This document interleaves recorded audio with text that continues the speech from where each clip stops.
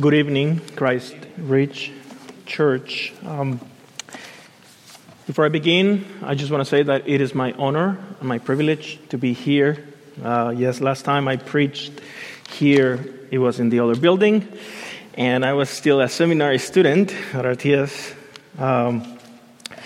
So some time has passed since that time.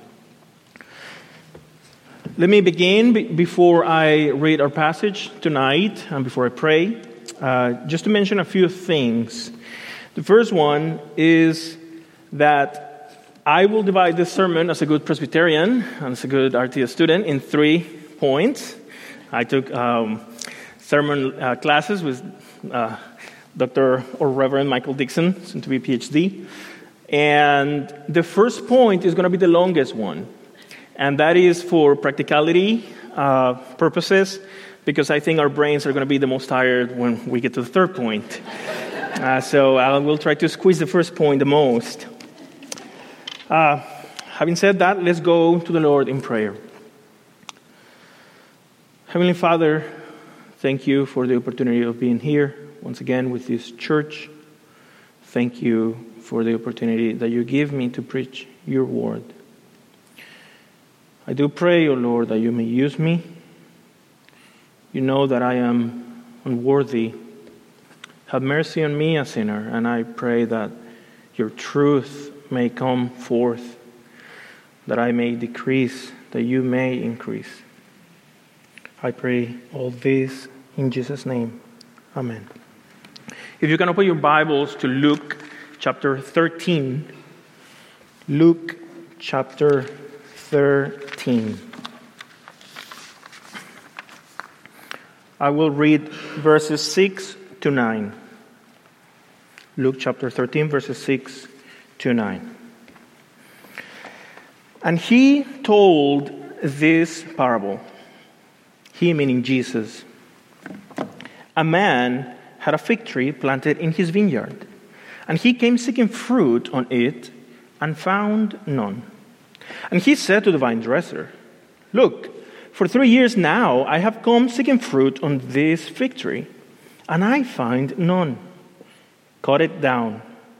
Why should it use up the ground?" And he answered him, "Sir, let it alone this year also, until I dig around it and put on manure.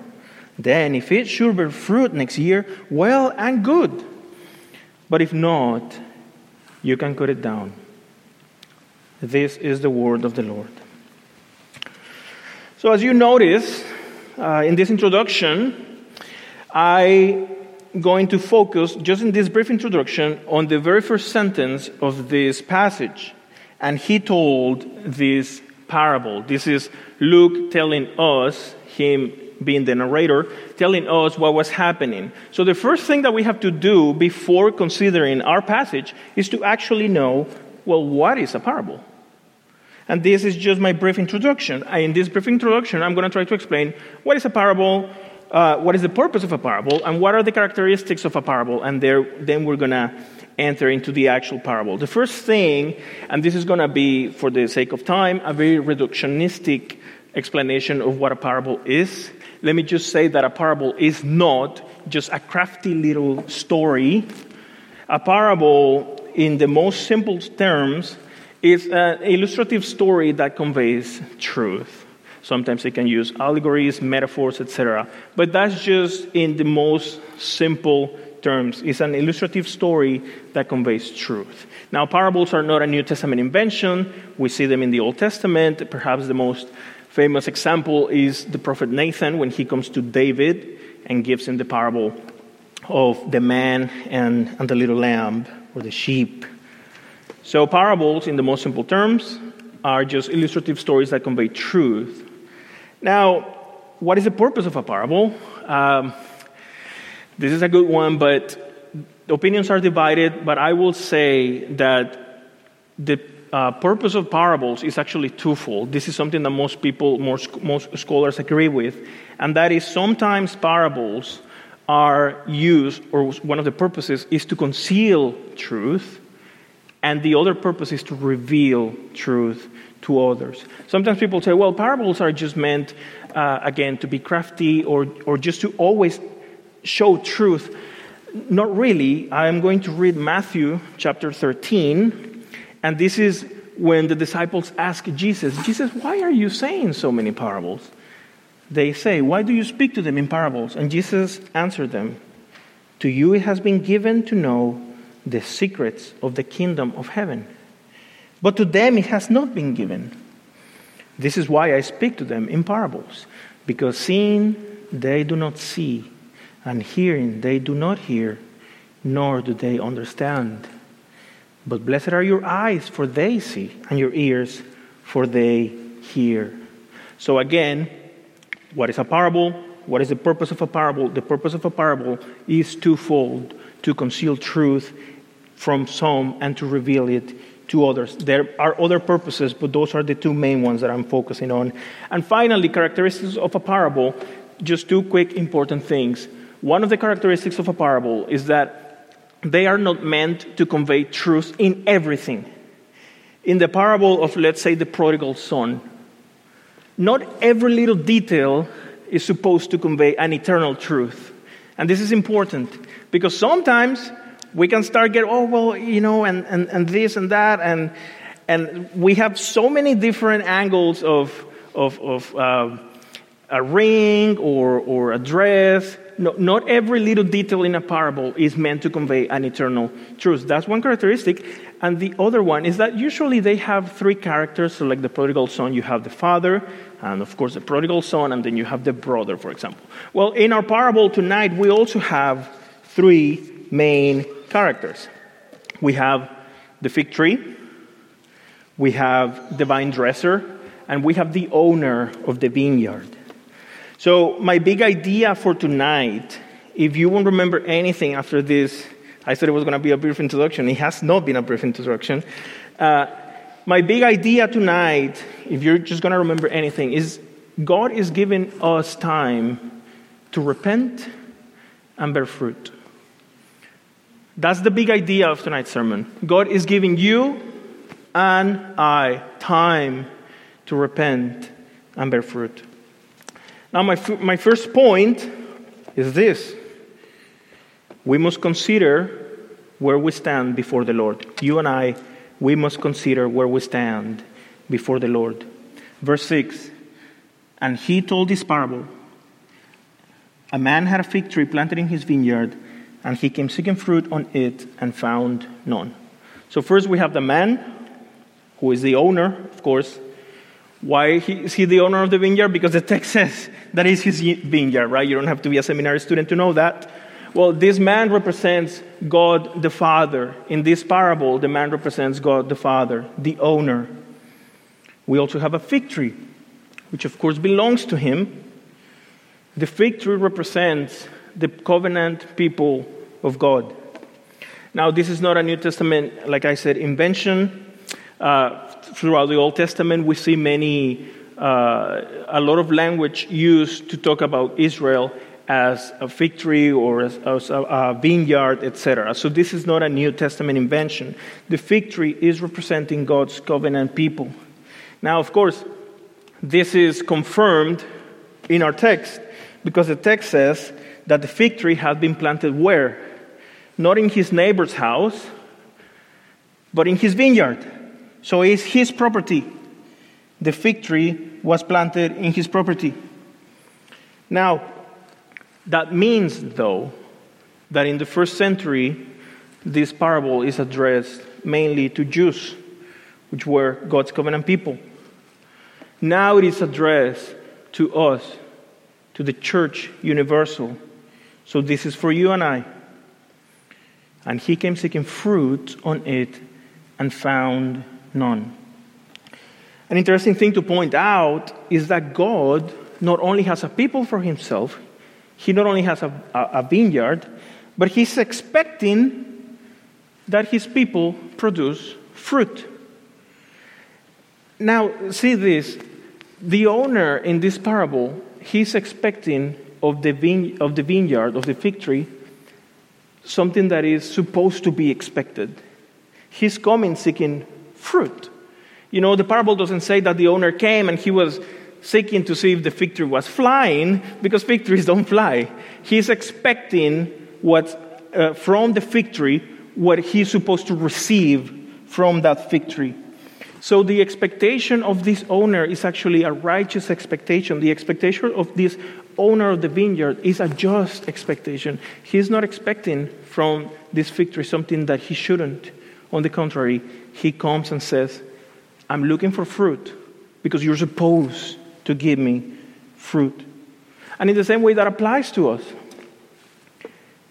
God is rightly expecting from us to give fruit. Now, let me say this, and this is the first point, and that's why I said it was going to be the longest one. I promise you it's the longest point. This fruit in this parable is not talking primarily about good works. And this is important. It may be counterintuitive at first, because usually good fruit is associated with good works, but not in this parable. And let me show why. Well, first, we have to take a closer look at the parable. Unlike other parables, this is an incredibly short parable, but unlike other parables, there's no explanation. Sometimes Jesus says, well, the kingdom of God is like Y or X. And then they ask him, Jesus, what do you mean? And he's like, well, the seed means this. Not in this parable. In this parable, after he gives the parable, then just Luke goes to another place. So the work, as a good RTS graduate, I've been taught that if you want to know the meaning of something, you need to read the context, the passage in context. So you read the previous 2 chapters, you read the following 2 chapters. And it is here when we realize where this parable is inserted. You see, if you have your Bibles open on Luke 13, just go to verse 1, right there in Luke 13. And I will read that. There were some present at that very time. This is Luke 13, verse 1. There were some present at that very time who told him about the Galileans whose blood Pilate had mingled with their sacrifices. And he answered them, do you think that these Galileans were worse sinners than all the other Galileans because they suffer in this way? No, I tell you, but unless you repent, you will all likewise perish.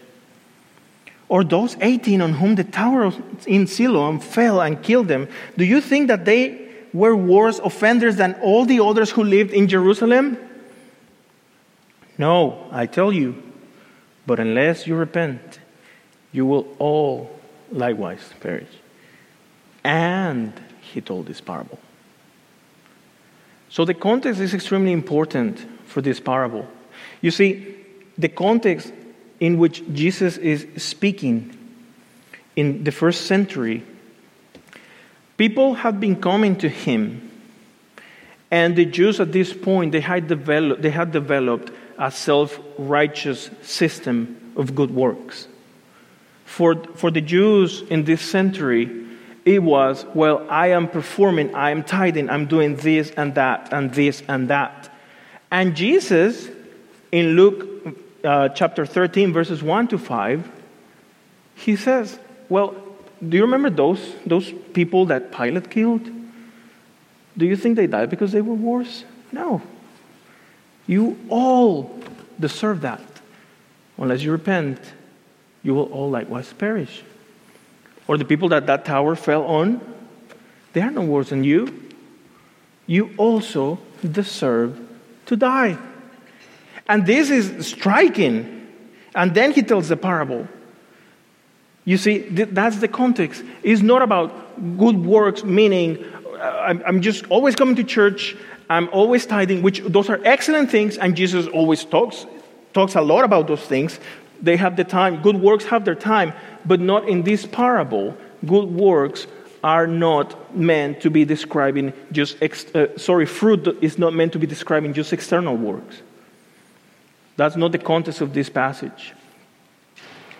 Now, having this kind of thinking that the Jews had, well, these people got killed probably because something bad happened to them. It's probably because they're sinners. you see what's the problem there? The problem is not only that that's a wrong kind of thinking, but then you think the opposite. Well, if nothing bad is happening to me, it's because I'm probably really good. And Jesus says, no. Unless you repent, you will all likewise perish. So we need to be careful not to have this kind of thinking in the church. Oh yeah, this happened to this person. Probably was sinning. Maybe it may be true or not.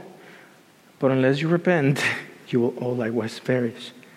So the fruit here in this parable, like I said, is fruit that is not meant just to be an outward thing. Oh, I'm doing everything I'm supposed to be doing. But it's fruit in keeping with repentance. And I see that in Luke 3. You don't have to go there. But John the Baptist actually tells them, he says, you brood of vipers, who warned you to flee from the wrath to come? Bear fruit in keeping with repentance. And do not begin to say to yourself, he's talking to the Jews, oh, we have Abraham as our father. For I tell you, God is able from these stones to raise up children for Abraham. So you see what's happening here. In our parable, the fruit is keeping with repentance. It's not about your pedigree. It's not about if you have Abraham as your father, or I'm always attending Christ Ridge, or I went to RTS, or I'm coming to Sunday night worship. As great as all these things are, the fruit is keeping with repentance. And you see the problem, and this is why the first point, which is the longest, is we must consider where we stand before God. Because this fig tree was in the right place and in the right time. It was in the vineyard of the Lord. And yet, it wasn't producing fruit. Not true fruit. And you could be here tonight. I could be preaching here tonight. Being in the right place, saying the right things. And you stand condemned. And unless you repent, you will all likewise perish. How many people, I don't have to expand on this, but we all know people who were in the right place at the right time, saying the right things, doing the right things outwardly, but there was no fruit in keeping with repentance. It was a fig tree on the vineyard of the owner, and yet it was not producing fruit. So we must consider where we stand, you and I, before the Lord. Now we move to our second point. The second point is we must not despise the Lord's patience. I'll say it again. We must not despise the Lord's patience. Verse 7. And he said to the vine dresser, look, for 3 years now I have come seeking fruit on this fig tree, and I find none. Cut it down. Why should it use up the ground? And he said to the vine dresser represents Christ, which we're going to talk about on the third point. But you see the patience of the owner. For 3 years now, I have come seeking fruit. This is not the first time that the owner came seeking fruit. This is not even the second time. This is the third time. And you see, if the owner, when he came expecting fruit from the fig tree, if the owner would have cut down that tree the first time, no complaints. He would have been in his right to do so. Completely. He would have cut the tree on the second time, and yet it was his third time. Now, some commentaries, they get into, well, what do the 3 years mean? Does it mean, the law and the prophets, or and then Christ? To be honest, I am not sure what those 3 years mean, but whatever view you take on what exactly the 3 years mean, it still means the same thing. It is saying that this owner is patient. It is letting you know that this owner didn't just came and on the first time he said, chop it down. So the Lord is patient. Now, He is merciful, He is slow to anger, He is gracious, and He has extended that mercy on us. If you're here tonight, you have received this kind of mercy from the Lord. You definitely have. Because at the first time, He could have completely wiped you and me out. And yet, He is patient. Now, are we despising the Lord's patience? If you're a Christian here, like I said, you have received His patience. But how is this patience that you have received from the Lord being shown to other people? Are you being patient to others just and merciful to them as your Father in heaven has been merciful to you?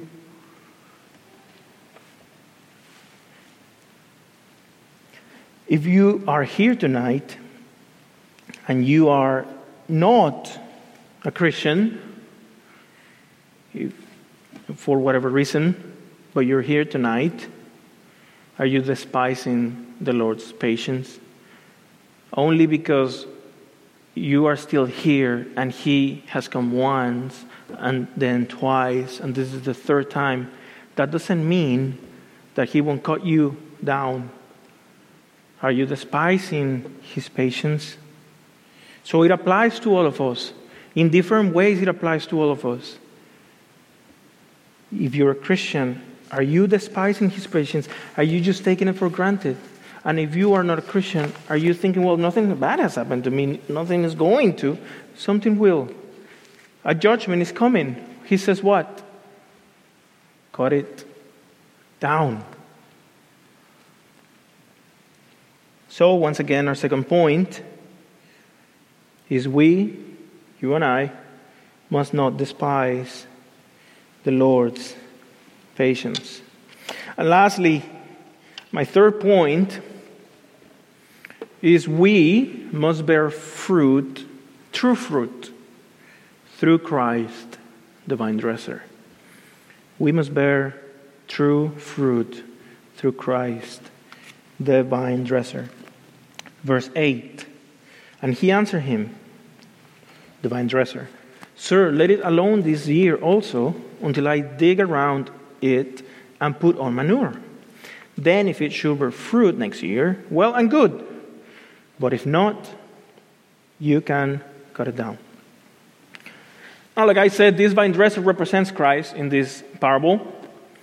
And he has a respectable position, and he's just asking for more time. Now, on a superficial reading, some people may think that the owner and the vine dresser are juxtaposed, that they are against each other. That would be a superficial reading of the text, that they have divided wills or even contradictory ideas. The owner is coming and he's just angry and, but the vine dresser is so sweet. That's on a superficial reading. However, a closer look to the text lets us know that, on the contrary, both the owner and the vine dresser are actually working together. You see, so now I'm going to explain first what is not happening. What is not happening is that the vine dresser is not telling the owner, hey, what do you mean by cutting the tree down? Why are you so evil? Why do you want to punish this innocent fig tree? That is definitely not happening. The other thing that is not happening is that the vine dresser he's not saying, hey, owner, we shouldn't expect fruit from the fig tree. He's not saying that either. But on the contrary, the vine dresser affirms both the righteous expectation of the owner and then also his judgment. He agrees that we should expect fruit from the fig tree. He's agreeing with the owner.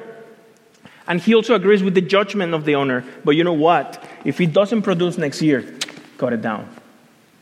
And this is an important thing for us to notice, because in this parable, God the Father and Christ being represented, we need to remember that the Father, the Son, and the Holy Ghost, they work together, one God in three persons, for the same purpose.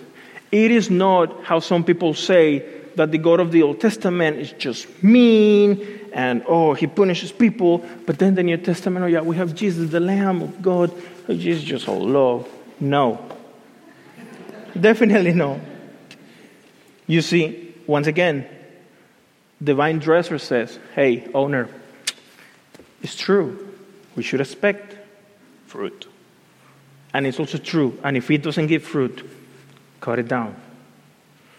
So you see, both the Father and Jesus work together. Is one will, is one judgment. And if you really see it, Jesus is not doing anything new in nature, because the owner has already extended grace to the fig tree. The owner has already been merciful to the fig tree. The only thing Jesus is doing in this case, the vine dresser, he's saying, let's prolong it one more year. But in essence, it's nothing new. He's working alongside, same will, same purpose.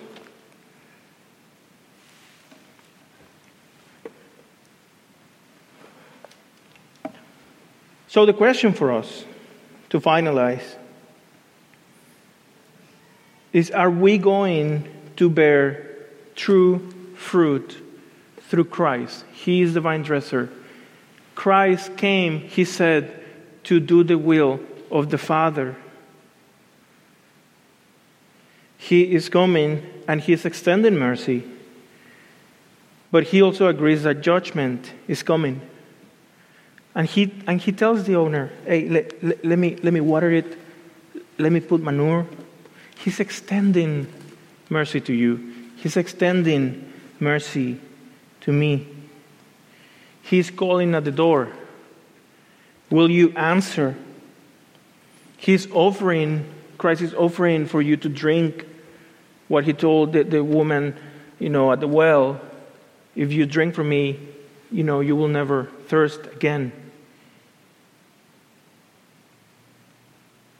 Are you willing to receive his mercy? Are you willing to bear fruit, true fruit, through Christ? Only through the vine dresser. Only through him. It is not, again, as good as attending to churches.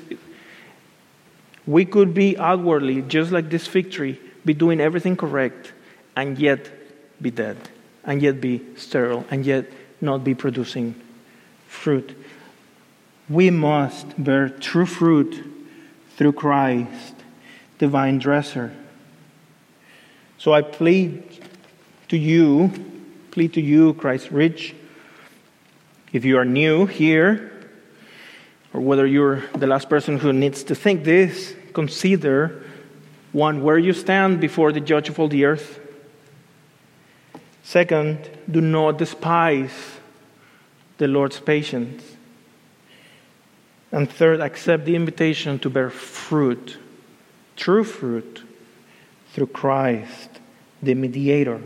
That fruit that God is seeking for, a repentant heart, a renewed life. For apart from Jesus, we can do nothing. Let us pray. Heavenly Father, your word is true. Your word is challenging, has so many layers, and speaks to all of us. I pray, Lord, that you may hold us close to you, that we may bear fruit in keeping with repentance, that we may be humble to accept that we need you, that unless we repent, we will all likewise perish. And we thank you for your Son. In his name we pray. Amen.